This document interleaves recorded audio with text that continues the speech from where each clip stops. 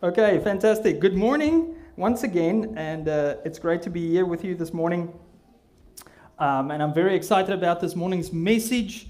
As Glenn had mentioned, I am carrying on in the series of the gifts of God out of Ephesians 4, verses 11 to 14.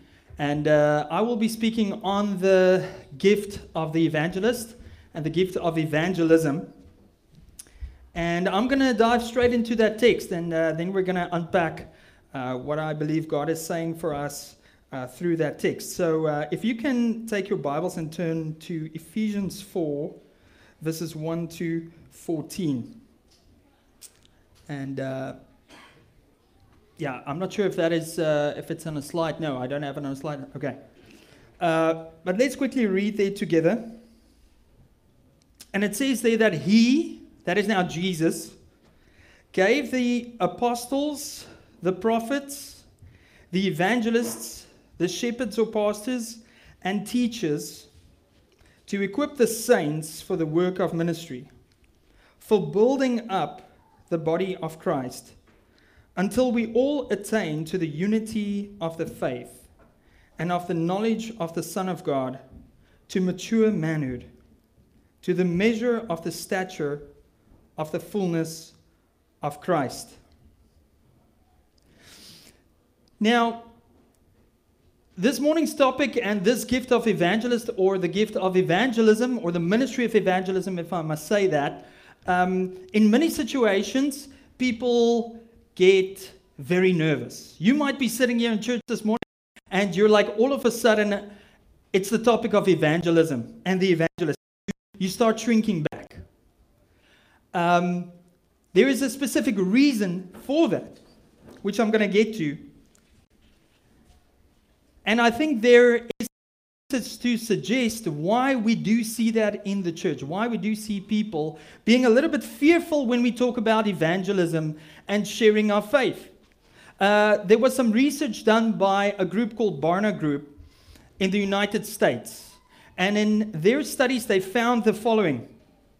In 2018, their research revealed that within the American church, close to 50% of millennial Christians believed that it was wrong to tell other people about Jesus. Close to 50% of millennial Christians believed it was wrong to tell people about Jesus. The stats also showed that 40% of them believed that if you're differing in opinion with someone else, that it is like you're judging them. So that might be a reason why the statistic is that high. When it came to other generations, the Generation X people, that's me. I just made that cut. It's like if you're born between 1965 and 1983. How many of you are there? You're born in that time. Okay, all right. There we see it's close to 30%. We see that 27% of Generation X Christians believe that it is wrong to share their faith. Okay. Now, you might ask, but listen, Rudy, why is that a problem? Because that's actually very good then. Because if that is the truth, and let's say those stats are similar to us here in Canada, and if we look at the Rock Church, we would say we are predominantly a Generation X and a millennial Christian church. If we look at our demographics, we've got some baby boomers and we've got a handful of elders, but I would say predominantly we are Generation X and millennial Christians. Then it means that at least 50%, 53% to be exact, of the millennials at the Rock or of the church in Canada would share their faith, or they might want to share their faith. And 73% of Generation X Christians would be sharing their faith. Do you agree with that kind of reasoning, okay? So we might ask and say, but what is the issue? Well, I want to ask this morning, if that is the case, if it's the case that 50% of millennials are comfortable with talking about Jesus and showing people Jesus and sharing the gospel, and Generation X, if we have at least 73%, then wouldn't we see some more fruit? Wouldn't we perhaps then see here at the Rock Church more unbelievers come and check us out. More unbelievers come to faith in Jesus. Because I believe if the gospel is shared, as the Apostle Paul said, it is the power unto salvation, that if the gospel is really and truly shared, that it will not fail. It will not fail. It can't fail.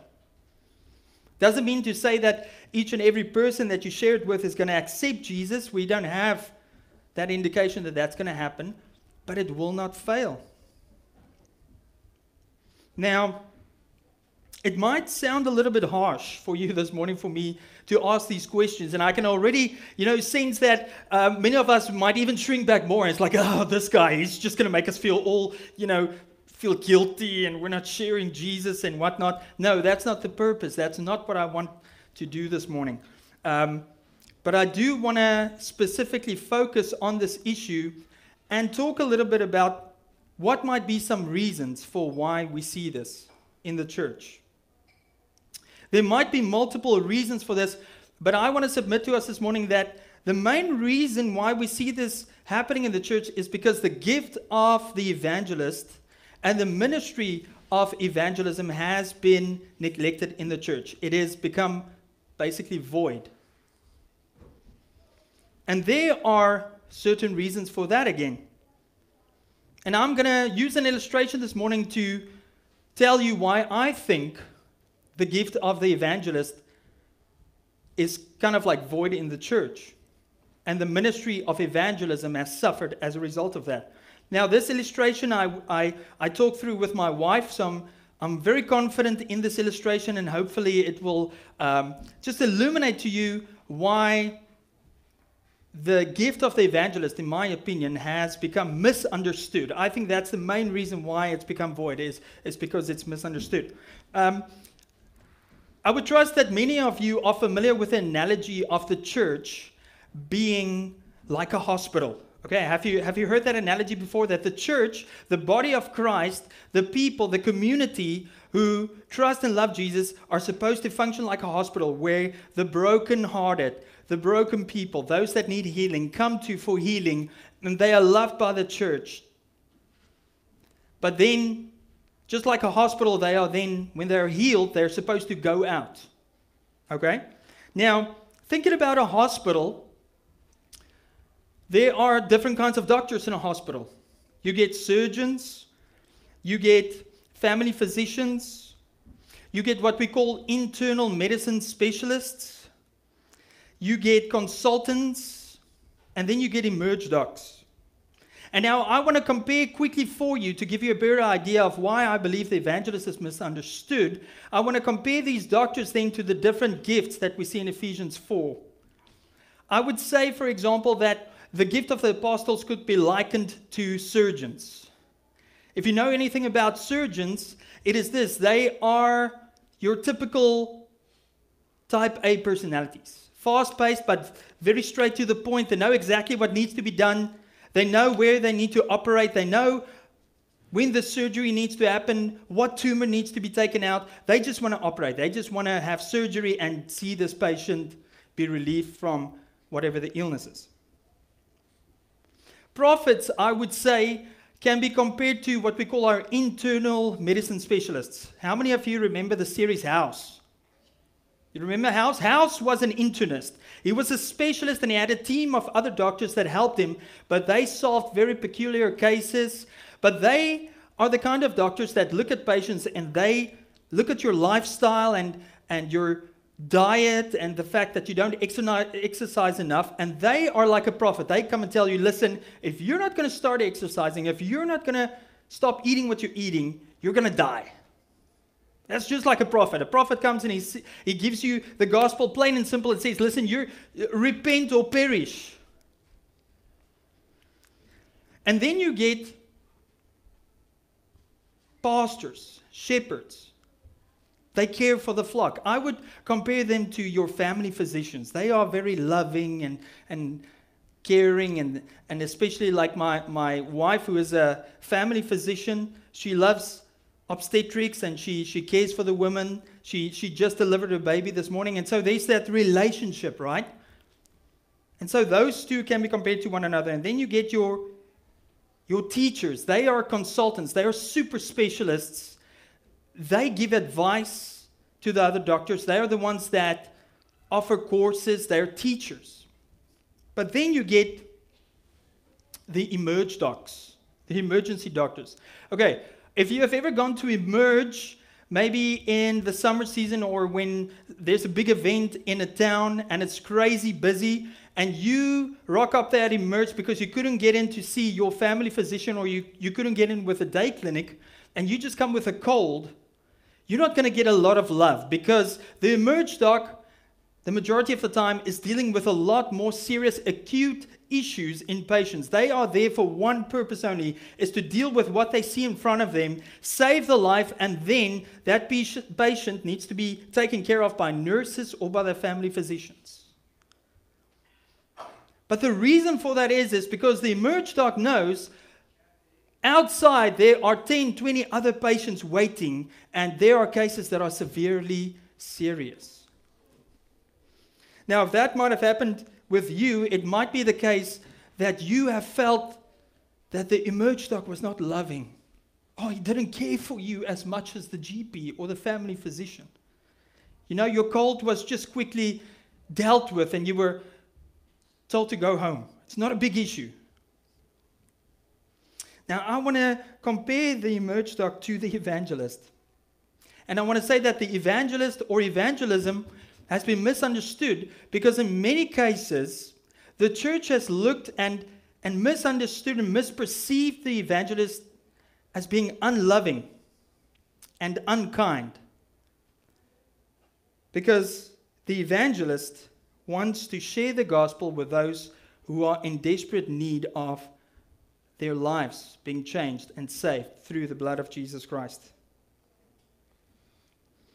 And so, I want to encourage you to think about that analogy and just, think how that has maybe played out in the church and maybe in your life. Because I do believe that we need to have a better understanding of the gift of the evangelist and see that, listen, there is not a separation between evangelism and discipleship, because the church had created a dichotomy between evangelism and discipleship, between speech and actions, as if they're two mutually exclusive things. It is impossible to be a disciple of Jesus Christ without evangelism having played a part in your life. There needed to be somewhere an evangelist, either a parent, a teacher, a youth leader, a pastor, someone. And it's impossible to be a disciple without evangelism playing a role in your life. It is impossible. It's not part of the calling of Jesus Christ on the church. And so in order for the church again to see the gift of the evangelist and the ministry of evangelism and have it in its proper place, I'm going to look at 4 questions that, if we look at these things deeper, it will help us to get a better understanding and actually embrace the gift that God has given the church. So the 4 questions are this morning, my message outline. Sorry, I missed the scripture there, but let's move on. Okay. I'm going to look at what is the gift of the evangelist and evangelism. What is the purpose of the gift of the evangelist? Who should do evangelism? And then how can we be evangelists? So it's a very practical teaching this morning. Are you guys ready for it? Super amped. Here we go. Okay. Firstly, what is the gift of the evangelist? Okay, I'm going to put up a definition there for you. The gift of the evangelist can be described as a special gift of preaching and witnessing in a way that the gospel is proclaimed clearly and with a boldness and power that comes from the Holy Spirit. I want to emphasize there a special gift of preaching and witnessing, but the witnessing can take various forms. Okay, it can take various forms.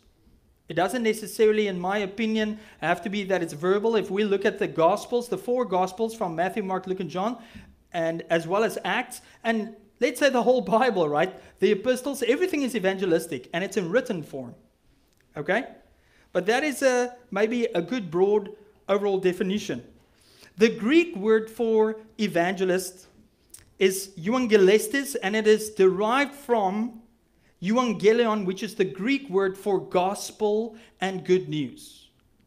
So then, if we take it from there, the evangelist is then someone who is a bearer or a bringer of good news. Someone that speaks the good news. Evangelism is then the act of proclaiming the good news of Jesus Christ to people who do not know Jesus as their Lord and Savior yet. And I want to make that clear. The reason for that is to persuade people by the power of the Holy Spirit that, listen, there is a separation between them and God. And what separates us from God is our sin. And we need to be reconciled back to God the Father. And the only way that that can be done is through repentance of our sins and to trust in the work of Jesus Christ. And that's pretty simple. That's point number one. That is what the evangelist is. That's the gift of the evangelist. And that is what evangelism is. Now, the second question is going to take us back to the first scripture that we looked at in Ephesians 4. And this is about the purpose of the gift of the evangelist, or the purpose of evangelism. Now, I want to highlight here for us that I believe if we can look at the scripture, of course, the evangelist is listed together with all the other giftings, together with the apostles, the prophets, the pastors, and the teachers. They're all working together for the same common purpose. And in this scripture and in these verses, I want to highlight to us what I call a twofold purpose, and then in the end, one main goal. If we look at Ephesians 4, verses 12 to 13 again, it says, Christ gave apostles, the prophets, the evangelists, the shepherds, and the teachers to do what? To equip the saints for the work of ministry and building up the body of Christ. It's a twofold purpose. Until we all attain to the unity of the faith and the knowledge of the Son of God, to mature manhood, to the measure of the stature of the fullness of Christ. That second part, I believe, describes the overarching goal. In other words, the goal is to become more like who? Like Christ. That the body of Christ will together start functioning and becoming more like Jesus. So the purpose, again, twofold. Equip the saints. What will happen then? The body of Christ is built up. And if the body of Christ is built up, we are all growing together, maturing in our faith, becoming more like Jesus. Isn't that amazing? It's pretty simple just there, but somewhere there is a bit of a disconnect in our daily lives, and I will be the first to admit that, right? There seems to be a disconnect sometimes in my life between what we read in Scripture and what I'm actually living out. Thirdly, who should do evangelism? Same Scripture. It says the gifts were given to do what? To equip who? Us, the saints. And might I just say this, I cannot stand here and assume that all of us that are sitting here have committed our lives to Jesus and you're following Jesus wholeheartedly. It would be foolish to go and assume that all of us who are sitting here are Christians. So the point is, it's the saints that are equipped and being equipped. Those who have trusted Jesus Christ as their Lord and Savior. Those are the saints. You see, there is a false perception in the church that the work of the ministry are for the professional ministers, those who are being paid, those who are part of the clergy. And we tend to call them full-time ministers. Can I tell you the truth? As soon as you acknowledge your sin before God, you trust in Jesus Christ for what He had done on the cross for you, by being sacrificed for the sins of the world, having died, and then rose after 3 days. If you trust in His work and you become a Christian, as soon as that happens, guess what? You're in full-time ministry. It's not the paid guys. It's not the associate pastor's role. It's not the lead pastor's role to do the ministry. No. The gifts have been given to equip the church, to equip the saints. It doesn't matter in what capacity you are. It doesn't matter whether you're a barber, whether you're a barista, whether you're working at one of the beer breweries, or whether you're a doctor or a teacher. God has given you a vocation, a calling, so that that place might become your sphere of influence, so that the work of the ministry can be done. That is what the Bible actually teaches. If you go and have a look at the spreading of the gospel when the Holy Spirit was poured out, there were groups of people from the dispersion. They were from the countries and areas around Jerusalem. After the Holy Spirit was poured out and after Pentecost, those people went back to their places, and in their capacities where they were at, they shared the gospel. And so this is essential to the mission of the church. If we look at Matthew 28 verse 19, Jesus told us, "Go therefore, make disciples of all nations and baptize them in the name of the Father, of the Son, and of the Holy Spirit." It is essential. Okay, it's impossible to rely on 1 or 2 or 3 or 5 elders in a church and they're supposed to do the work of the ministry. That's definitely just not the model that we see. It was not modeled by Jesus. Jesus equipped 12 disciples. Those disciples went and they made disciples, and those disciples went and they made disciples. We also see in 2 Timothy 4 verse 5 that the Apostle Paul gave this instruction to Timothy. Timothy was not an evangelist, but he was a pastor. And he says to him, "As for you, always be sober-minded, endure suffering, and do the work of the evangelist. Fulfill your ministry." Fulfill your ministry.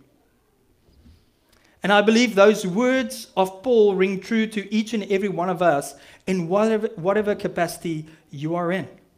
Fulfill the work of the ministry where you are at. Which leads us to our final question. How can we be evangelists? And I think this is the big issue. We struggle with this one, the methodology around how we are supposed to share our faith. Because it's pretty straightforward to see what the gift of the evangelist is, what the purpose is, and then who is supposed to do it, but how? And for this, I want to take us to the book of Acts. So if you can take your Bible and turn to Acts 8. Acts chapter 8. While I just take a sip of water here.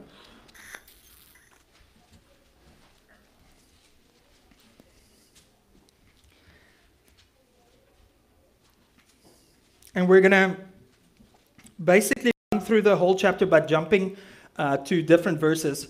But before I read this, just a bit of context. After the Holy Spirit was poured out at Pentecost, as we read it in the book of Acts chapter 2, and we see the church explode from having been 120 believers to overnight becoming 3,000, becoming 5,000 within a short space of time. We see that there is an increase in the boldness in the disciples.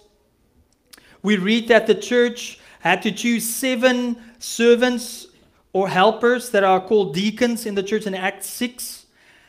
Because there was such a need in the church, some people were being neglected, widows were being neglected. And amongst those servants, there were 2 guys. The one is Stephen. He was very bold about his faith, and he died for his faith in Acts 7.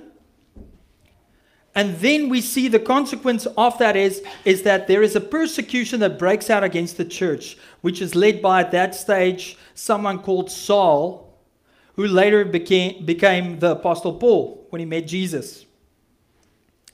And so in Acts 8, we read how the church was persecuted and then they scatter.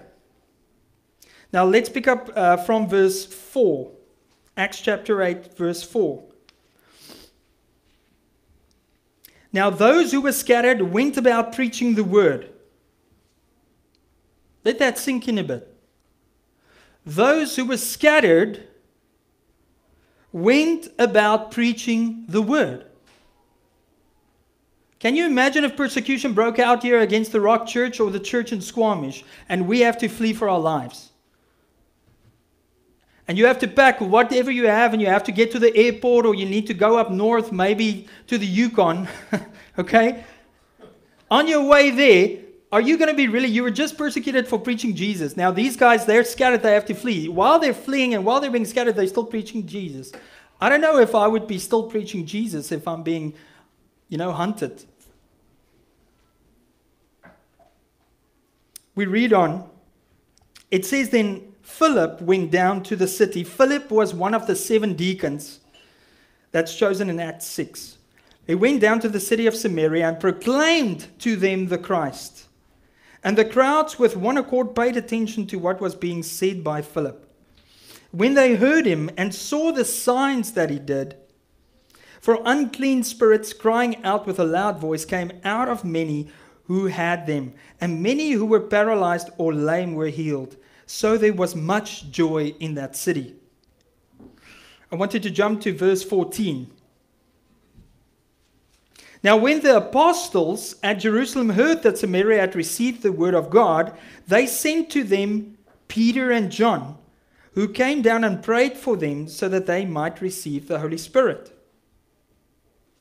Jump to verse 25.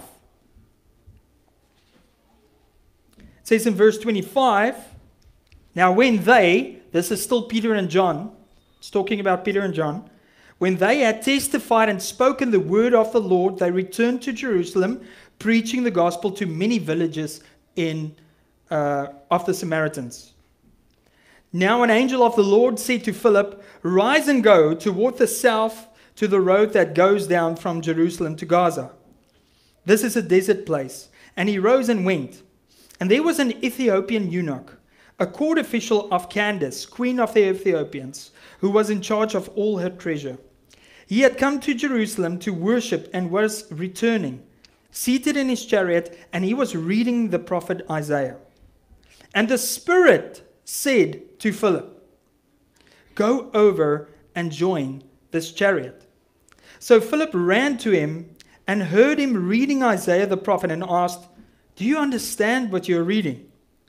And he said, how can I unless someone guides me? And he invited Philip to come up and sit with him. Now the passage of the scripture that he was reading was this. Like a sheep he was led to the slaughter, and like a lamb before its shearer is silent, so he opens not his mouth. In his humiliation justice was denied him. Who can describe his generation? For his life is taken away from the earth. And the eunuch said to Philip, about whom, I ask you, does the prophet say this? About himself or about someone else?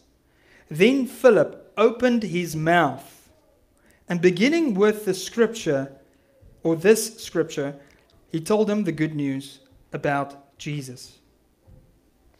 We're going to stop there. Out of this scripture that we just read of Philip, I want to highlight to us then, in order to answer the question of how we need to, or how we can be evangelists and participate in evangelism, I want to highlight to us 2 kinds of evangelism that we can see being done by Philip. The first one is public evangelism. And this is the one that we shrink back. We're like, I don't like that idea. And the reason for this is we have been shown many bad examples. All right? We have seen people that picket in cities and they've got signs that say, God hates you and whatnot. And it's just a hateful speech or maybe a hateful way. But if we look at Philip, we see that Philip was one of the first disciples that went outside of Jerusalem and he preached publicly. And what is really interesting about the story is that he goes to Samaria and he preaches in Samaria. Now, this is very interesting because in Luke 9 verse 54, we read that Jesus was traveling through Samaria with two disciples, John and James, and he was on his way to Jerusalem. This is before he was going to be crucified. But as he sent some of his disciples forth to go and prepare a place for him in a Samaritan village, they rejected him. They did not want to hear Jesus. They didn't want to receive him because he was on his way to Jerusalem. Because they believed that the place of worship was Samaria. Because they were coming out of the northern kingdom of Israel that had separated in 930 BC from Judah, the southern kingdom. And they made Samaria the place of worship. So Philip goes to these people that rejected Jesus and he preaches Jesus and they come to faith in Jesus. But what I want to point out, what's very important about the public ministry is it's not just Philip. He goes, yes, he preaches, but what happens directly after that? Who is sent to him to help him? Two apostles, Peter and John.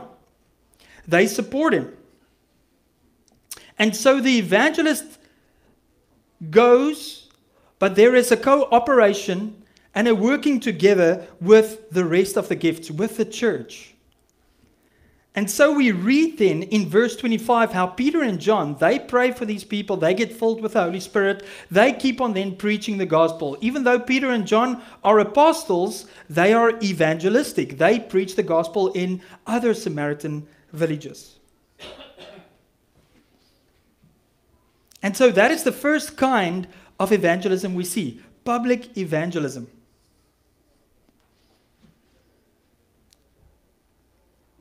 You know, Jeff would laugh at this because I have many crazy ideas. But what would it look like for us here in Squamish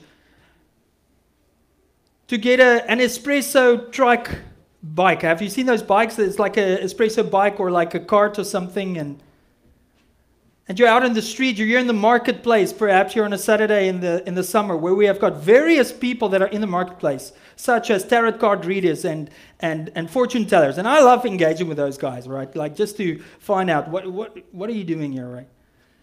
And just to see where the conversation leads. But you know, that's kind of like what it could look like to be in that space, but with the intention to share the gospel. That is what the ledge is. The ledge is in the marketplace in order to do that, to build a relationship with people, love people, but actually share the gospel. But that's the first kind of evangelism. Second one we see is personal evangelism. And this is where anyone can do this kind of evangelism. This is what all of us are called for. I would say public evangelism, I would say in my opinion, you find that's a definite calling. That's not necessarily for all people. I would say that's more leaning towards those that are really gifted in the gift of the evangelist. But personal evangelism, we see in verse 29, play out in this way. It says that Philip, what happened? Who spoke to Philip? The Spirit. The Spirit said to Philip, go over and join that chariot. So what is important about this is the ability to hear God's still small voice through the Holy Spirit. Philip is obedient. He's an evangelist, but he doesn't just use that gift for public ministry, but he does it in a personal capacity as well. He obeys. Now, the question is, how can I hear God's voice? Is it possible to hear God's voice? Glenn had mentioned last week, you know what? It's happened to him where he's maybe preaching or talking and he says something that the Holy Spirit has just prompted him to say. And the fruit of it is good because it actually came from God. And I want to submit to you that it is crucial for us if we are going to be advancing the kingdom of God, that we need to hear God's voice clearly, but it is impossible to hear what the Holy Spirit is whispering in your heart if you are not grounded in the truth of the Word of God. That is a fact. It's a fact that Philip, if you look at him, he started with the scripture first. That scripture that the eunuch was reading, he explained to him the gospel. I'm pretty sure Philip was grounded in the truth. Because it is only then that you're able to discern really what God is saying. And so that is very important for us. You know what? I want to say there is a lie that had been told to the church, and it went like this. It was a quote apparently from St. Francis of Assisi that said, "Preach the gospel and if necessary use words." Have you ever heard that being said by people? Okay. Now, that's totally a misquote of what St. Francis said. He was actually a fiery preacher. But what that statement means is that, listen, all you need to do is just live it. Just live it in front of people. They don't need to hear it. They don't need to hear about Jesus. You don't need to bash them with the Bible. Yeah, that's true. Don't bash someone with the Bible. That's not what we're called to do. But we're sold this lie that people are just going to look at how you live and they're going to be like, yeah, I wonder if that guy's a Christian. It's false. Because the truth is, there are most probably thousands upon thousands of people out there that are not Christians that are doing way better works than all of us. Do you guys know that? There are social justice warriors. There are humanitarian workers. They do way better things than I do. But we know the Bible teaches that we are not justified by what we do. We are not justified by our works, but by faith in Jesus Christ. Yes, and that faith looks like something. Faith works. James says that without works, faith is dead. But works without faith is also dead. And I want to throw on to you, for you just another piece of scripture there from the Apostle Paul in Romans 10. He says, "How then will they call on him in whom they have not believed? How are they to believe in him of whom they have never heard? And how are they to hear without someone preaching? How are they to preach unless someone is sent or they are sent? As it is written, how beautiful are the feet of those who preach the good news." The last verse there says, "Faith comes through hearing the word, and hearing through the word of Christ." Faith comes through hearing the word. Now there are ways then in which we need to do this. Okay, we've got two kinds. We've got public evangelism, personal evangelism, but in the end, the question is still, okay, so in what way are we supposed to do this? Because we know the worst example is all those people that are picketing and shouting hate speech and things about God that is definitely not true. And they give us a bad rap and we shrink back. So we know the answer to bad evangelism is not no evangelism. The answer to bad evangelism is what? Good evangelism. Okay? So here we go. Last two parts. Out of 1 Peter 3 verse 15 we read this. "In your hearts honor Christ, the Lord, as holy, always being prepared to make a defense to anyone who asks you for a reason for the hope that is in you, yet do it with gentleness and respect." Three things quickly out of that verse. Set apart Christ as holy. Have you done that yet? It might be that you have been in the church for your whole life, or you have been here at the Rock Church for 10 years, 5 years, 3 years, a year and a half, or you've just arrived. The question is still the same. To someone new or someone who has been here for a long time, is Christ first in your life? Or is it your hobbies? Is it your passions?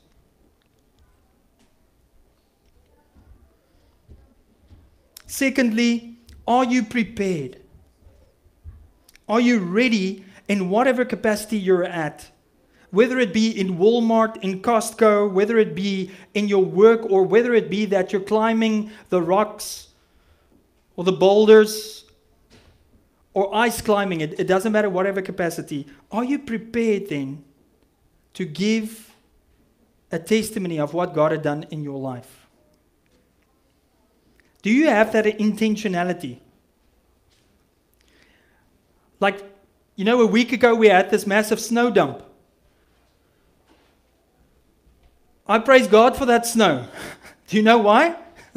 Because I got to know my neighbor right across from me, who I've always just seen. He comes with his car and he reverses in, and the garage closes. And I started, I had a nickname for him. I won't say it now. But then I was snow shoveling, and I could see this guy's working hard, and all of a sudden we have this in common, and God opens the door, and I'm like, hey man, I live across from me, and he's like, yeah, I remember you, and get to know his name. Now I know what he does, as well as another neighbor right next to me. I haven't been able to give them a testimony yet, but at least I go out there and immediately I'm like, man, I want to get to know these people, and the intentionality to get to know who they are, in order that if God opens the door, to share the gospel with them. And then the last one there out of this verse is to do it with gentleness and respect.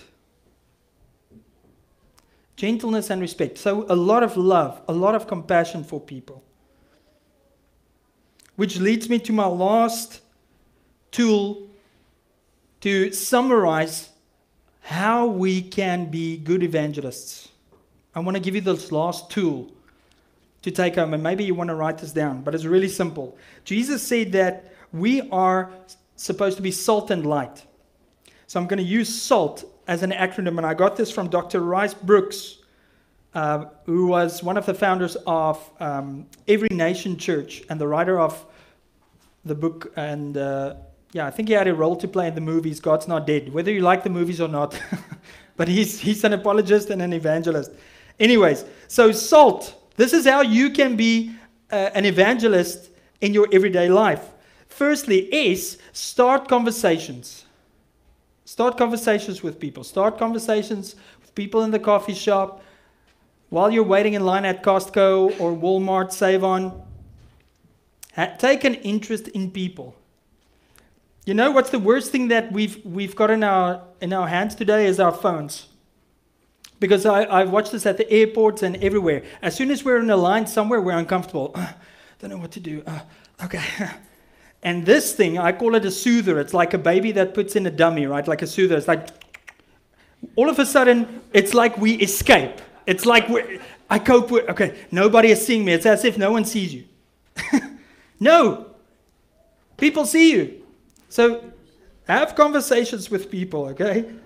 Second one, in those conversations, ask questions. Yeah, don't send a text message. Speak to them. Ask questions. So in other words, don't make it about you. Start the conversation. Lay down who you are. It's not about you. Have a good conversation. Ask questions. And then if you ask questions, listen intently. Listen with compassion. Listen with love, because the people will reveal a lot to you about where they're at in their life, maybe some kind of brokenness, or their worldview, whether they're atheistic, agnostic, polytheistic, new agey. And then the last one, T. This is important then, together with listen, to listen for the Holy Spirit if there is an opportunity to tell your story. That's important. But your story will only be as powerful as it is about God.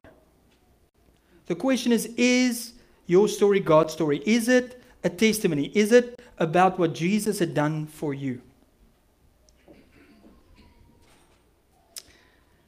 And that's a little tool to help all of us as we scatter from here today. I conclude today following. And I want to say this. Evangelism is not a program. It is not something that we strive to do out of our own strength, or we come up with great plans on how to do this. But evangelism is the embodiment of being a true disciple of Jesus Christ. A disciple who goes and makes disciples.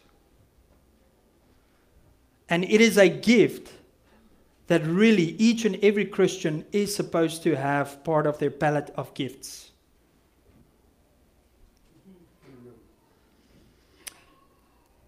I want to end with an invitation to all of us, because I would be the first one to admit that I need to grow in this area of my life. In growing more and more like Jesus, I really can't get away from the fact that Jesus had compassion and love on people, but he loved them so much that he would not leave them where they were at. And so I want to make the invitation here this morning to all of us. Maybe we need to come to God this morning in a posture of neediness, in a posture of actually demonstrating our need through holding out our hands like this morning